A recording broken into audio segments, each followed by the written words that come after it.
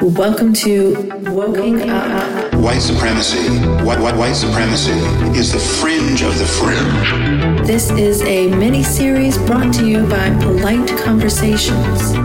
All of a sudden we can't talk about Neanderthal DNA anymore. Here I'll talk about my journey into and out of being a new atheist Sam Harris fan. In and of itself, that video is not evidence of racism. I'm your ex-Muslim host, Ina. No, not the right-wing kind. Thank you for tuning in. This is how the left will die.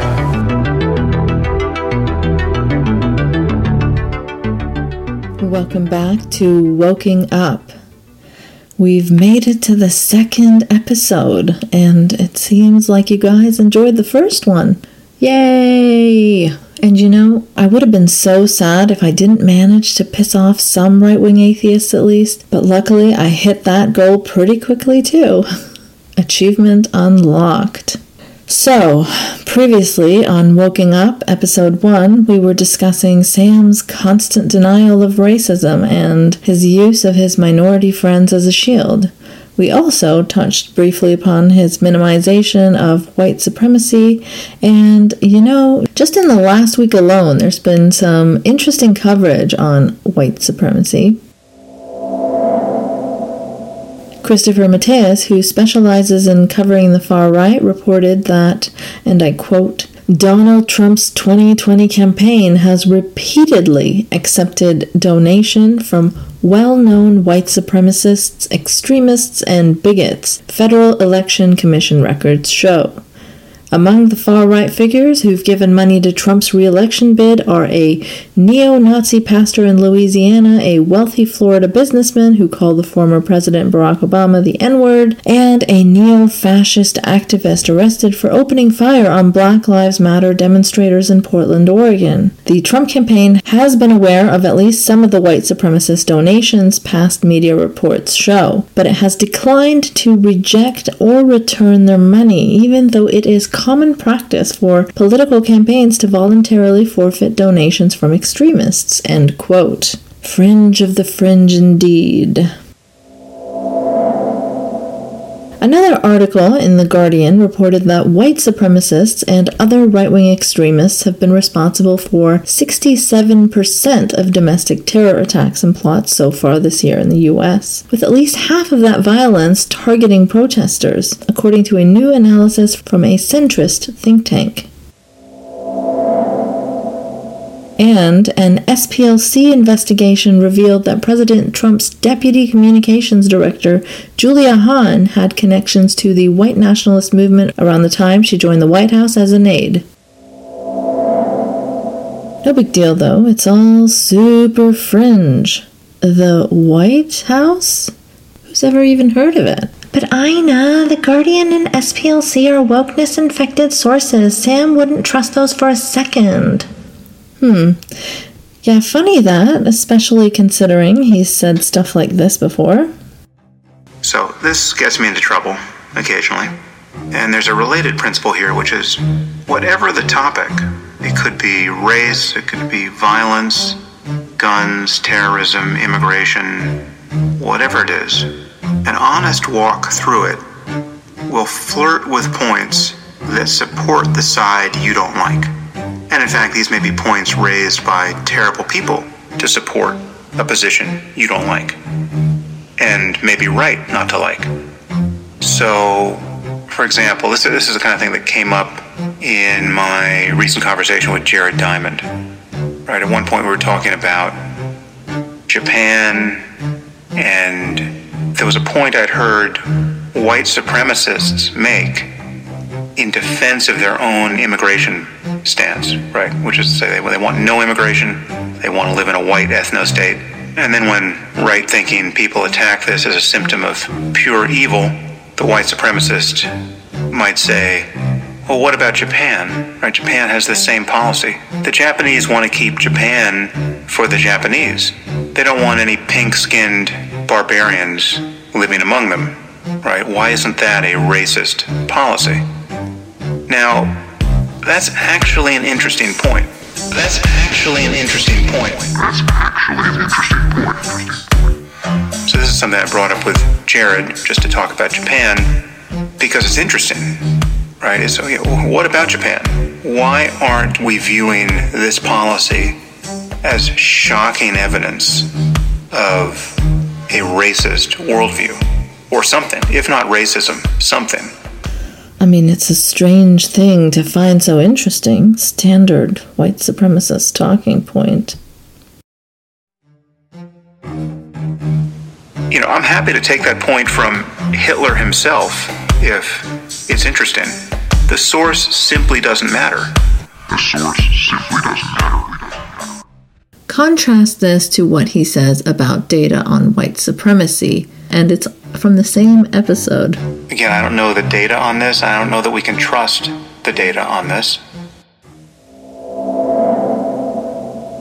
Sam? Inconsistent? Never. Another fascinating thing Sam does is he dismisses his own invited expert guests who disagree with him or push back too hard on his extremely narrow concepts of racism or white supremacy as too woke, either right in his recorded intro to his chat with them, or he wraps up the conversation in a neat little bow with his final word on how woke they are, so setting the tone on how his audience should perceive them. And he's had to have some of these guests on because even his fans were starting to notice that he talked almost exclusively to people he agreed with about how shit the left is usually. Here's what he had to say about Kathleen Belew, historian of the White Power movement, and Andrew Marantz, author and writer at The New Yorker. As you may have noticed, I couldn't quite hold myself to the distinction between white power and white supremacy that she was making. Part of it is just that I think of white supremacy as the ideology and white power as the movement. She was making a different distinction and a fairly woke one, and I didn't want to get into that.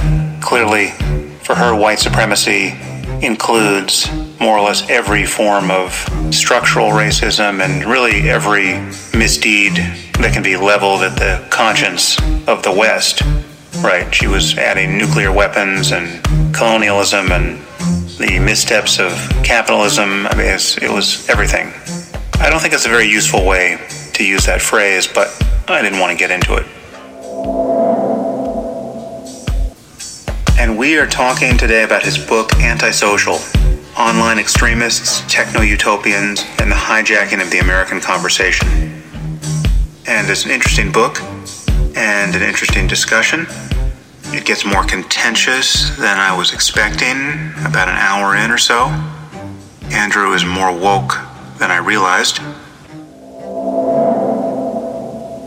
But if he's not dismissing his own guests on white supremacy and racism, then he's having a full-blown falling out with them, like he did with ex-neo-Nazi Christian Picciolini, when Sam edited out his criticisms of white nationalist Stefan Molyneux. Why, you ask? Well, because Sam wanted to split hairs about how harshly Christian could criticize Molyneux on his show. You know, a very normal thing to fight with your own guest about, and a really great hill to die on, defending the honor of Stefan Molyneux. And not only did he remove Picciolini's criticisms of Molyneux from his already released audio, he went back and edited out his own criticisms too. If you want to hear more detail on that, I did an entire episode with Christian where we talked about it, and I'll link that in the show notes. So yeah, Sam and people too strongly against racism or white supremacy generally don't tend to get along. Weird, huh?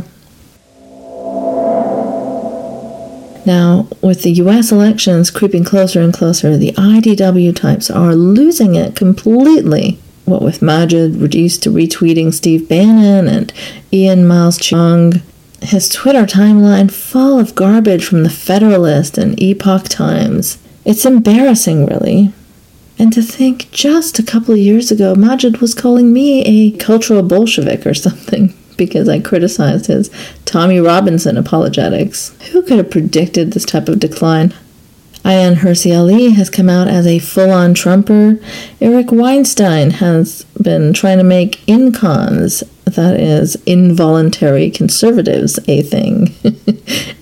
It's like he thought, how can I make incel sound even more pathetic? I know.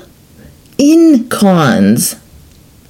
Look what you made us do. We have to be conservative now because you made us change our politics by saying mean things. And then there's the bottom of the barrel of the bottom of the barrel, Rubin, who's been attending Trump rallies maskless and saying things like, don't trust science because there are evil scientists in movies sometimes. And of course, we can't forget Douglas Murray, an atheist who's been appearing on Christian Fundy channels these days to make videos titled God-Shaped Hole,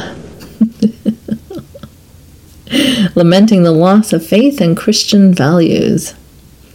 Sam Harris is in some good company, eh? I wonder if he's feeling the slightest bit of embarrassment at the sorts of people he's backed and promoted and surrounded himself with all this time. Because, of course, he hasn't met a single person who finds Trump more odious than him. But it just so happens that his best pals, who he's formed an ideological circle jerk with, are all falling in line with the MAGA crowd. Strange coincidence. Feeling embarrassment, though, requires self-reflection, so I highly doubt it. Because he's the type of guy that used to say with a straight face that he cared about the harmful spread of disinformation while he Patreon funded someone like Rubin, ultimately aiding in the harmful spread of disinformation. Very consistent and logical and rational. I think the support for Rubin and Douglas Murray were among the first sort of really large, irreparable punctures in my respect for Sam. Sure, there were concerns before that, but I always managed to tell myself that I must be misunderstanding or there was probably some good explanation or something. These things, though, kept returning and weren't so easily dismissed. And generally, the constant hypocrisies and long trail of dishonesty just kept chipping away at it, you know? But back to present day, the current hell of 2020, right before the U.S. elections. Great times. Look, no matter who wins this election, it is going to be bad. Not that the candidates are equally bad or anything. One is so obviously less horrendous that if you're still undecided, I don't even know what to say, really. But either way, it'll be bad in the sense that if Trump loses, who the fuck knows how his fans will react and how that whole thing will go down. If Trump wins, I mean, he's going to be a bitter and sore winner too. And the damage he will do in 4 more years, I don't even want to think about, and I'm not even American. But either way, you know the IDW will pivot accordingly to make sure they are still firing directly at what they think is the equivalent of the left in the situation. Shocking, I know. If Trump wins, it will be because the left talked about racism and bigotry too much. That's what caused it. To them, that will be a "see, I told you so" moment. If Biden wins, that will be too. Oh, well, see, we told you fighting the left was important because Antifa is in power now. You know, Biden, famously far left Antifa super soldier that he is. This will, in their eyes, legitimize their constant fear-mongering and catastrophizing. Either way, they'll think they've been proven right, as always, and will be more smug and insufferable and anti-left than ever, no matter the outcome. That's my prediction, at least. Can't wait for Sam Harris post-election SJW scolding part 2. Gosh, I'm so glad I turned this into a mini-series, though, because it took the pressure off of trying to fit everything into 1 or 2 episodes. And there's just so much of it. I plan to start on what this project was initially meant to be, a single episode, just a post-mortem of my 2016 conversation with Sam. I meant to start on it last year, actually, but aside from the massive amount of work and sorting through all my thoughts scaring me away, I was also admittedly kind of avoiding it like the plague. Just the thought of sitting through and listening to a conversation where I'm still a fan of Sam Harris is so embarrassing to me now. So I wasn't looking forward to hearing that. But when I did sit down and listen, even though there were plenty of mega cringeworthy moments for me, and you'll get to hear them in this series at some point, I promise, there were still a lot of parts where I was pretty proud of myself for sticking with it. And despite being a fan, gently grilling Sam with a persistence that I haven't seen much before or since this conversation, to be honest. The flimsy, desperate excuses he had to constantly make for Doug, Murray, and Ruben throughout this chat were incredibly telling, I thought, and indicative of what the future had in store for Sam fans. This was before I and many others observed it to be a larger pattern of him making excuses for all kinds of shady types. And I've heard from countless people that my conversation with him was one of the only times they saw Sam exposed on these topics in this way, and that it helped change their minds about him. And my sincere thanks to them for that type of feedback, because that's what makes this stuff worthwhile. Actually, after the first episode of Woking Up, I heard from someone who said we clashed a fair bit in the past on them defending Sam to the point I apparently blocked them on social media, but they said that continuing to listen to critics of Sam, others, and myself made them see through the BS, and they subscribed via Patreon to hear the last episode, so that was pretty cool. A shout out to all those woking up to his nonsense. I truly appreciate hearing those stories of people changing their minds in a group that's so dogmatic usually. A lot of people don't take this type of extensive or any criticism of Sam on because his fan base is so toxic.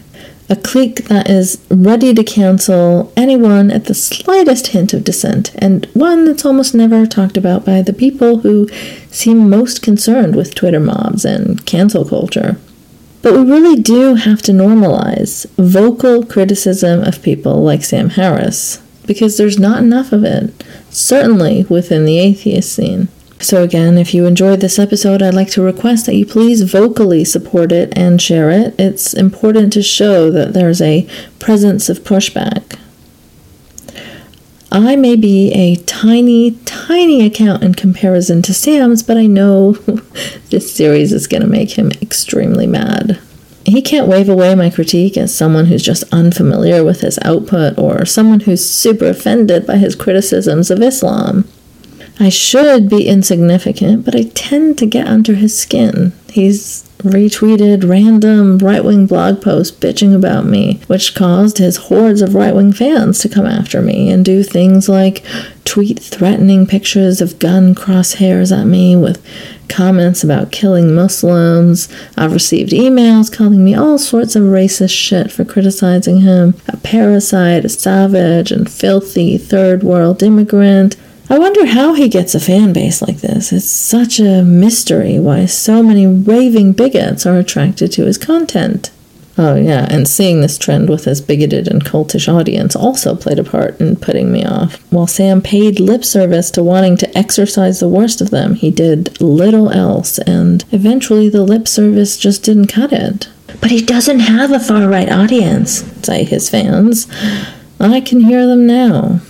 And to that I say, he sure does, and he knows he does, and it doesn't bother him too much. That's why he said this in his episode right after Trump was elected. Speaking personally, I can say I feel that I left more or less everything on the field.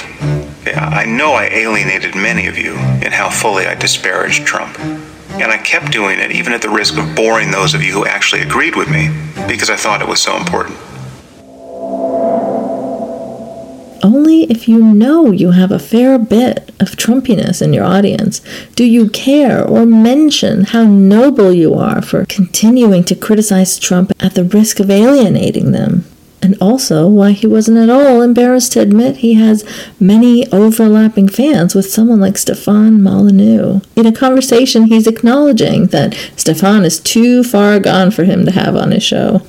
So, take the interview you did with Stefan Molyneux. I don't know if you recall that, but as I watched that recently.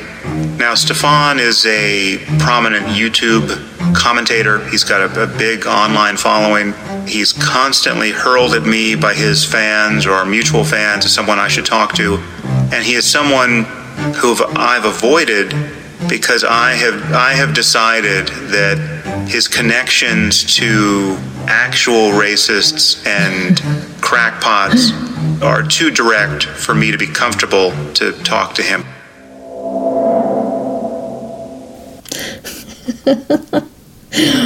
I'm laughing at the Stefan's connections to actual racists being too close comment.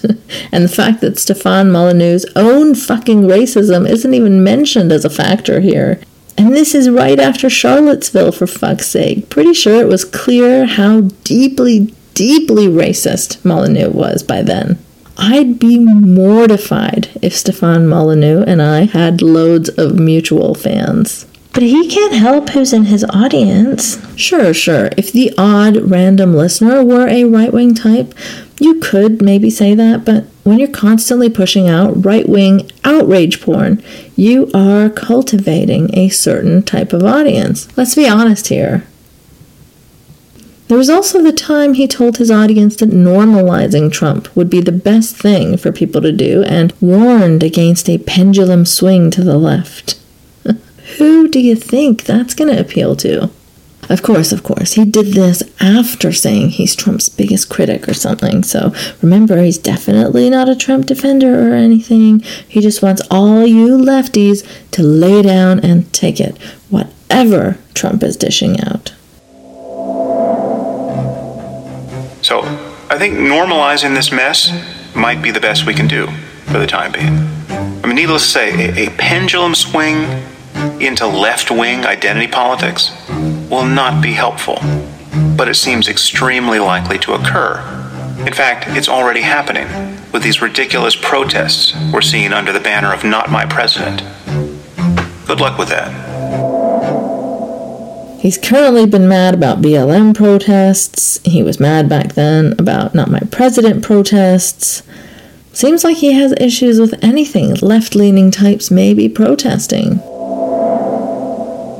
We also touched upon his strange criticisms of Trump briefly last time, where he seems to lead with the fact that he's a big Trump critic, only to say something in defense of him. Interesting tactic, that. Here's how it all sounds when you collect it and put it together. Again, I've said enough against Trump to hopefully never be condemned for failing to detect any of his moral or intellectual lapses. But in this case, I will give him the benefit of the doubt and follow you there and imagine that he was just trying to be fairly scrupulous about the blame that existed on both sides and what a danger this represents to civil society, where you have people, members of the KKK and neo-Nazis marching with a permit, right, which is something our First Amendment protects, and they're getting attacked by the people who show up to protest. Now, I'm sure that ran both ways. Perhaps there were neo-Nazis who were doing the attacking first. But still, you can't attack members of the KKK and Nazis just because you don't like them. I mean, that's it. Like, if you are using force first, you are the criminal in our society. There are very few people who find Trump as more odious than I do. I mean, if there are such people, I haven't met them. But many of the attacks on Trump are so poorly targeted that he's being called a racist for things that are not evidence of racism. Now, I have no doubt he actually is a racist, but no exaggeration, half of the evidence adduced for his racism by the left is just maliciously poorly targeted. It's a lot of people. But I mean, I've been accused of having the worst case of Trump derangement syndrome that anyone's ever seen. Okay. It's a thankless job defending Trump or any of these other people who I disagree with more or less across the board. And certainly in Trump's case, I'm more or less sure that he is guilty as charged. But again, the question is, are these utterances evidence of the crime? Anyway, that's the basis for my demurral about Trump's tweets. He's an ignoramus and a blowhard and a bully.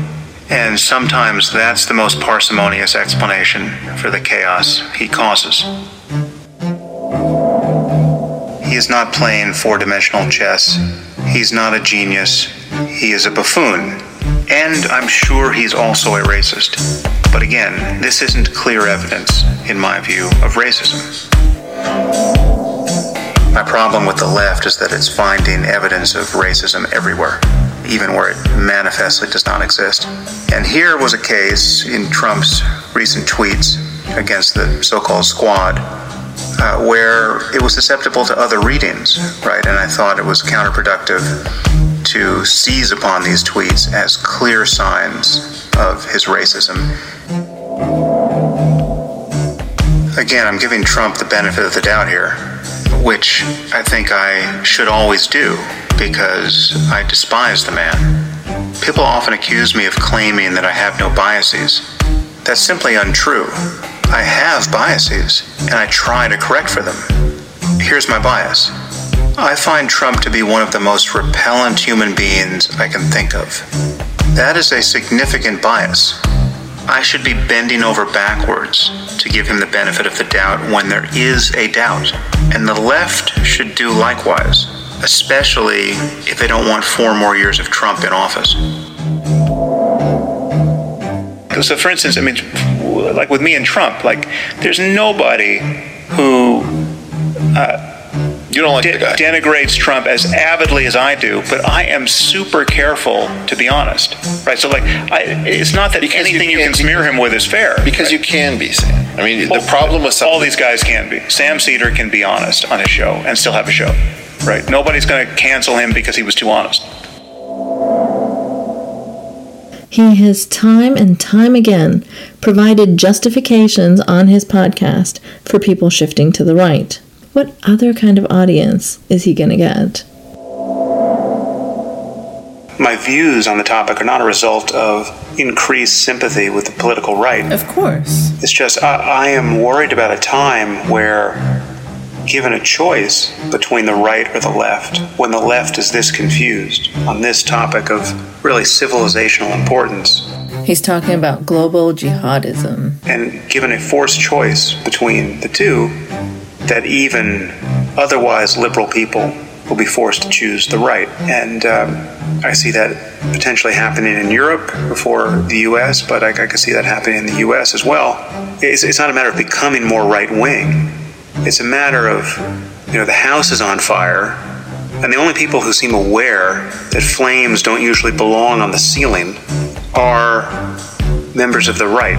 Okay, so then who are you going to trust to put out the fire? You've got at least one side is talking about fire more or less accurately and acknowledging that it shouldn't be where it currently is.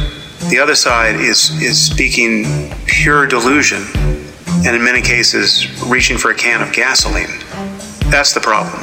If you have an emergency and only one side seems to be cognizant of it, well then that's the side you have to pick. And again, I don't think we're in that situation yet, but I could see us pushed there by a sufficiently large act of terrorism.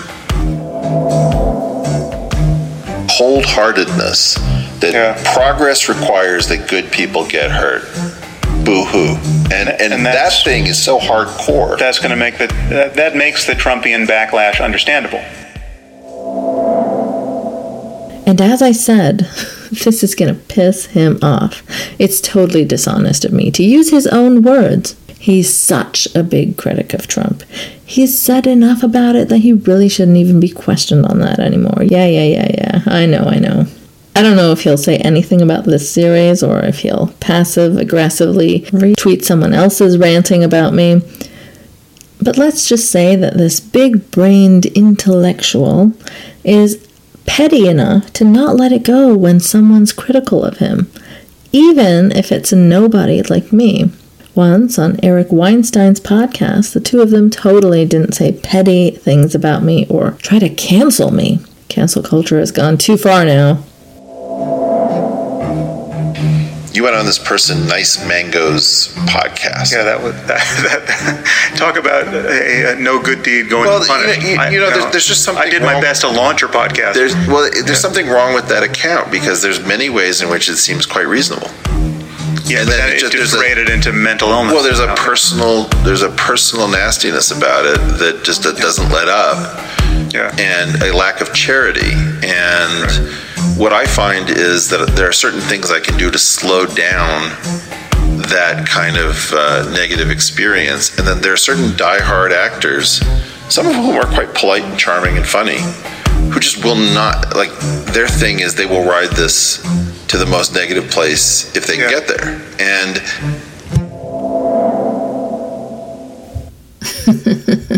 there's some irony in complaining about personal nastiness while calling me mentally ill on air. There was no attempt to engage with my points or criticisms, just straight up ad homs. Sam strangely lying about the fact that he helped launch my podcast. What even is that? Did he really think his appearance on my already existing show was launching it?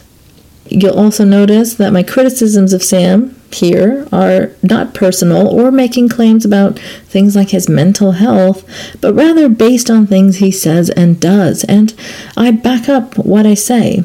Whether you agree with it or not, at least you can see I'm not making bold claims without presenting anything to justify them. But this is the kind of double standard these types always operate on. Accuse everyone else of bad faith, even if all they do is quote your own words, while calling everyone you dislike all sorts of names. To be fair, though, I do criticize him, so I must have something wrong with my lady brain or skull shape even. Harris has called Sam Seder psychopathic. He has referred to all Vox journalists as having the intellectual integrity of the KKK. Just imagine what kind of tantrum him and his fans would have if anyone ever said something like that about him without even attempting to justify such claims. I mean, I said he was petty a little while ago.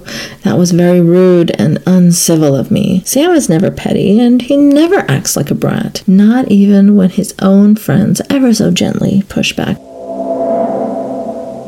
And so you have someone like Ezra Klein, who I'm sure thinks he's a journalist, but who doesn't function like one when he is on certain topics, and he has some internal model of the good he wants to do in the world that doesn't entail being intellectually honest, because he's on the right side of a certain problem, and so he's going to be dishonest in the way he spreads information.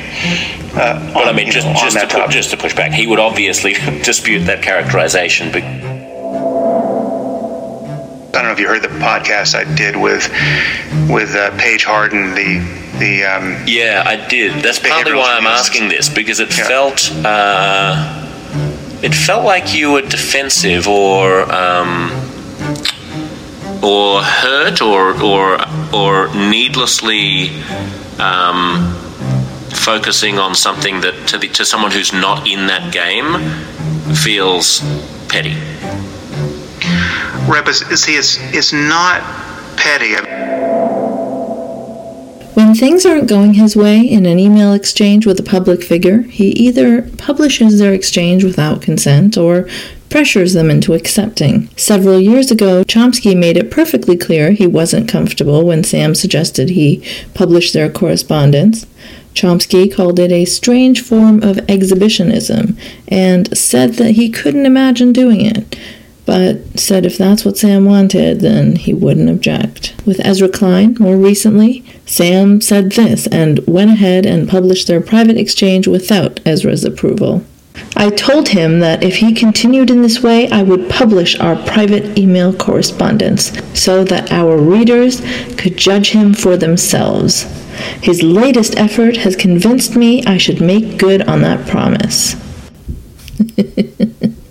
That obviously made him look terrible, which was somehow surprising to him.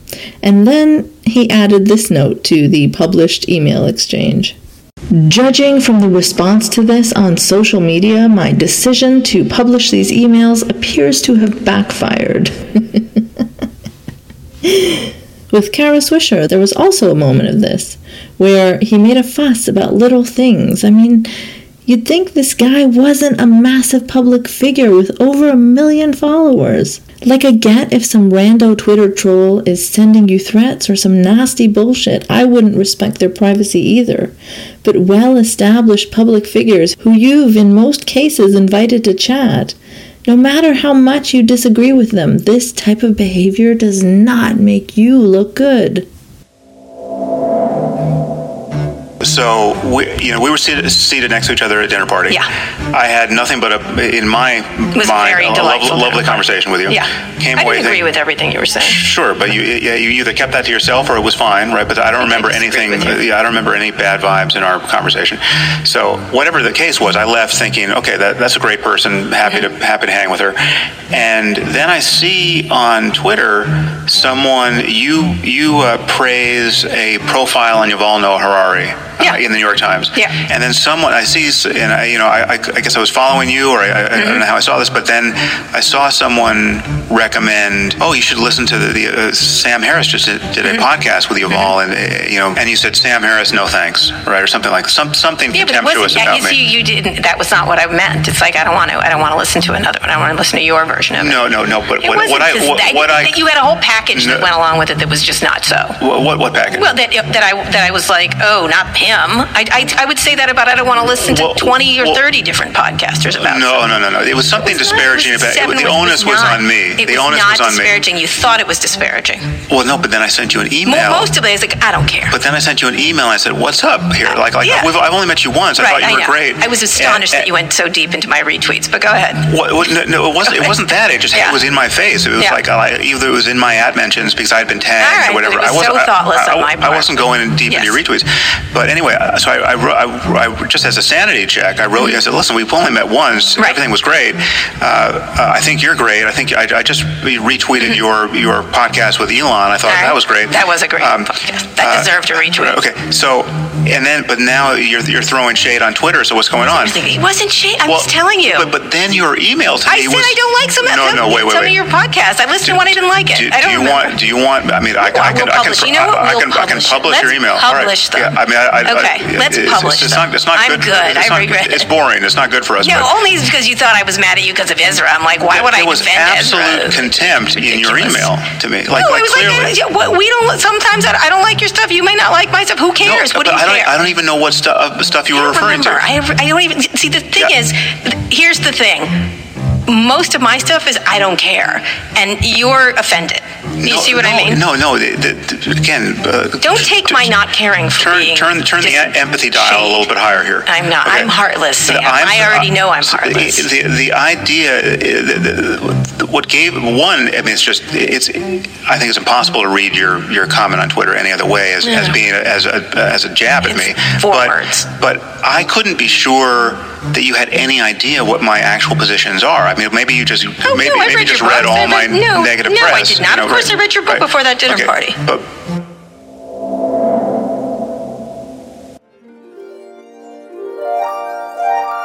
mirror, mirror on the wall, who is the most rational of them all? Why, Sam Harris, of course. He's always steel-manning his ideological opponents. Just look at the Times. He generally compares the woke left to white supremacists by saying they're both equally fixated on race. As if the details don't matter, that one set is trying to oppress people by race and the other set is simply fighting back against that type of injustice. The only people people who are as fixated on the significance of race and its permanence as white supremacists are the irretrievably woke on the left. And the problem is, the left is as fixated on race as the far right is. I mean, honestly, the far left is as concerned about race as the Ku Klux Klan.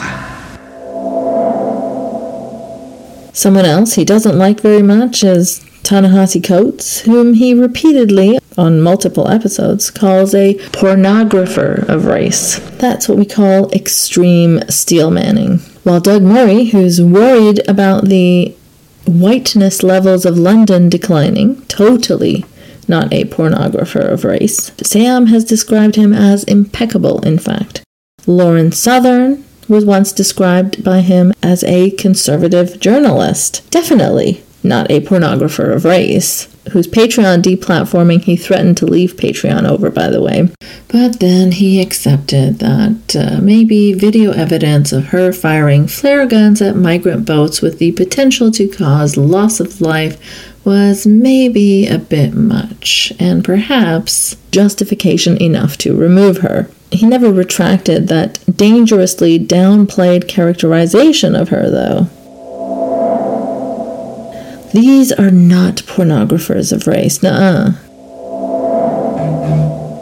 Yet, to my eye, he is a kind of pornographer of race.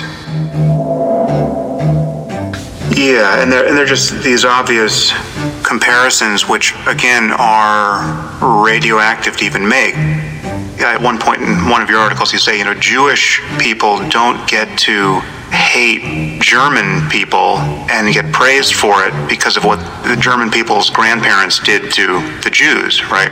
This is one of these disparities that you point out where in the work of an author like Ta-Nehisi Coates, you can see expressions of what would be recognized to be racism in anyone else, but in Coates, he's canonized for it. Oh, is it okay to say people are racist now? Because I thought that justified them doing absolutely unhinged things like voting for Trump.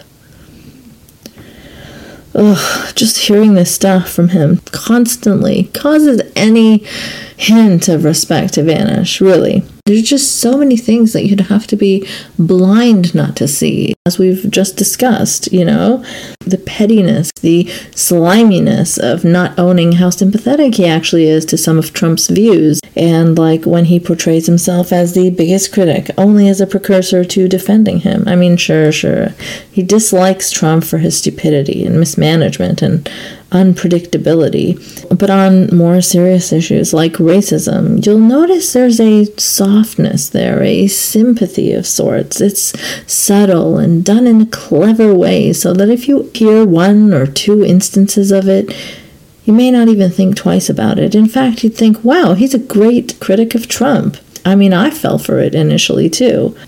Like, I'm sure he dislikes him genuinely, and I assume he's not going to vote for him. But there's definitely something more to it. If you hear his criticisms, they're all about Trump's buffoonery, Trump is a rhinoceros. Trump is a deflating balloon. But Trump is never racist. I mean, sure, he is generally, but never specifically. When you hear enough of it, you start seeing the pattern and the dishonesty in it. It's a shame Sam doesn't get grilled well enough in most interviews he does, but it's because you have to follow him pretty closely to even understand this web of lies and bullshit.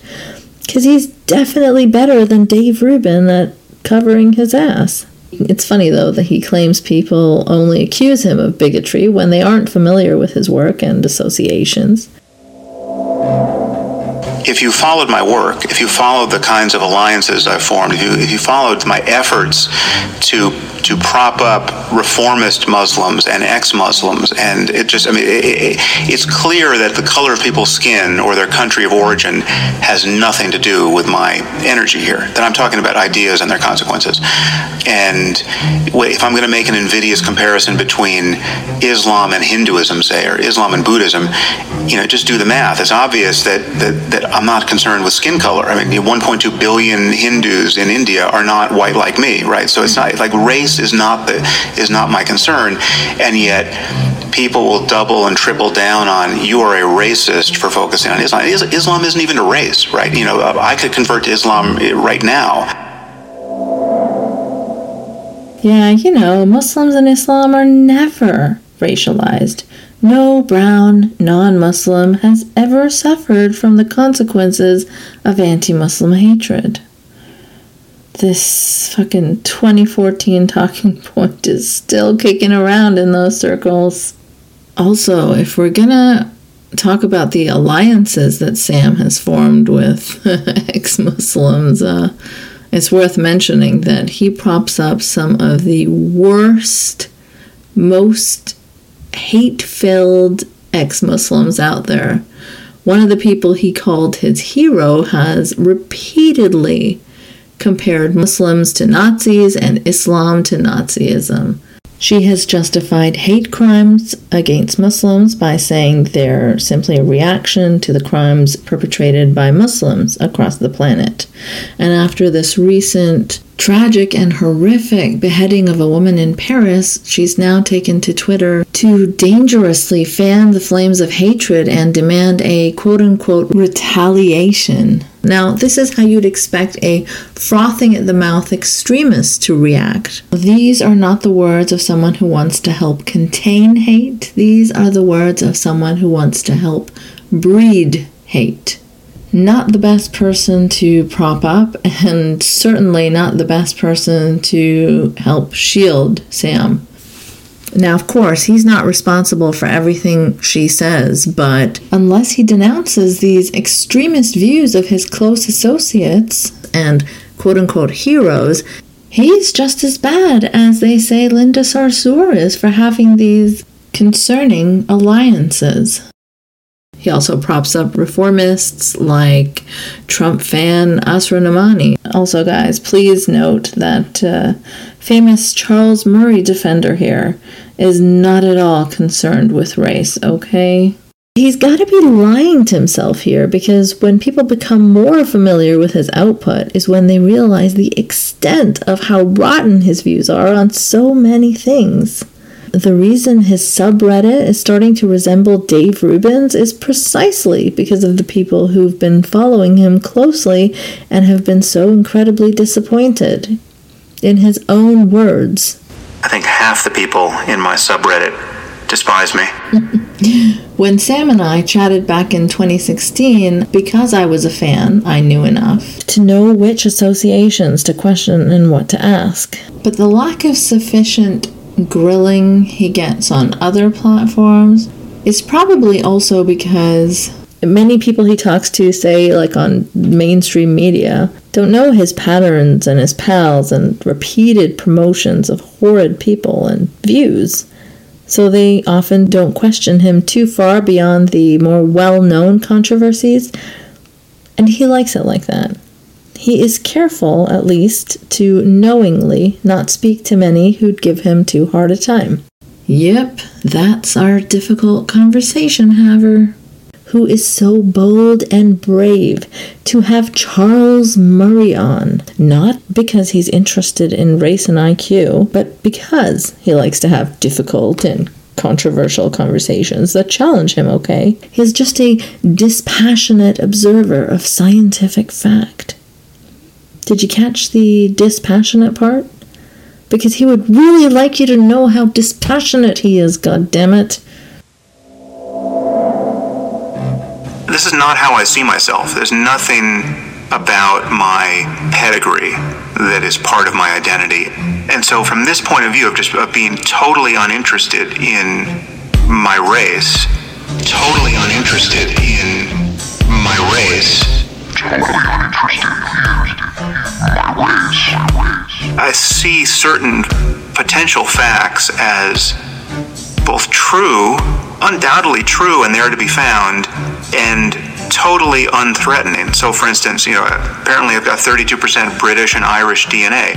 I am sure that if you tested every person on Earth, you got the total population of people who have more than 30% British and Irish DNA, you could find a dozen invidious comparisons to make between them and people with a different genotype, right? So if we finally, find the gene for being a jerk, we're going to have more of it than the Swedes, say, or the Nigerians, or there's going to be a difference that can be spun as ugly.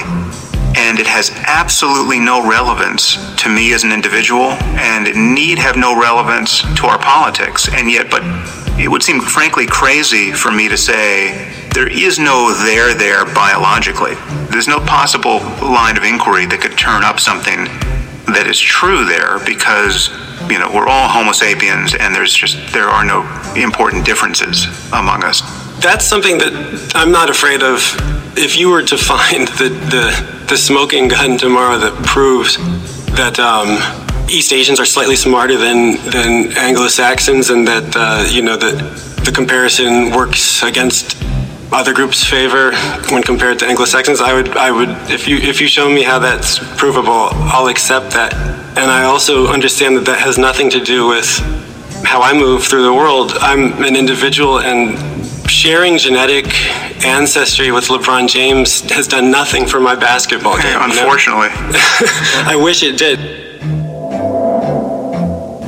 People don't want to hear that a person's intelligence is in large measure due to his or her genes. And there seems to be very little we can do environmentally to increase a person's intelligence, even in childhood. It's not that the environment doesn't matter, but genes appear to be 50 to 80% of the story. People don't want to hear this. And they certainly don't want to hear that average IQ differs across races and ethnic groups. Now, for better or worse, these are all facts. In fact, there is almost nothing in psychological science for which there is more evidence than these claims.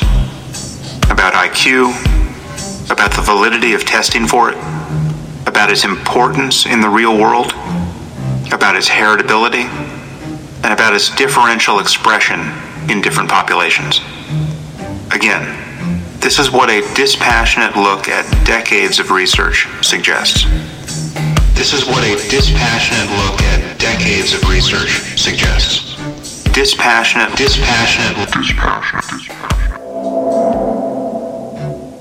And again, I have zero interest in establishing differences among races.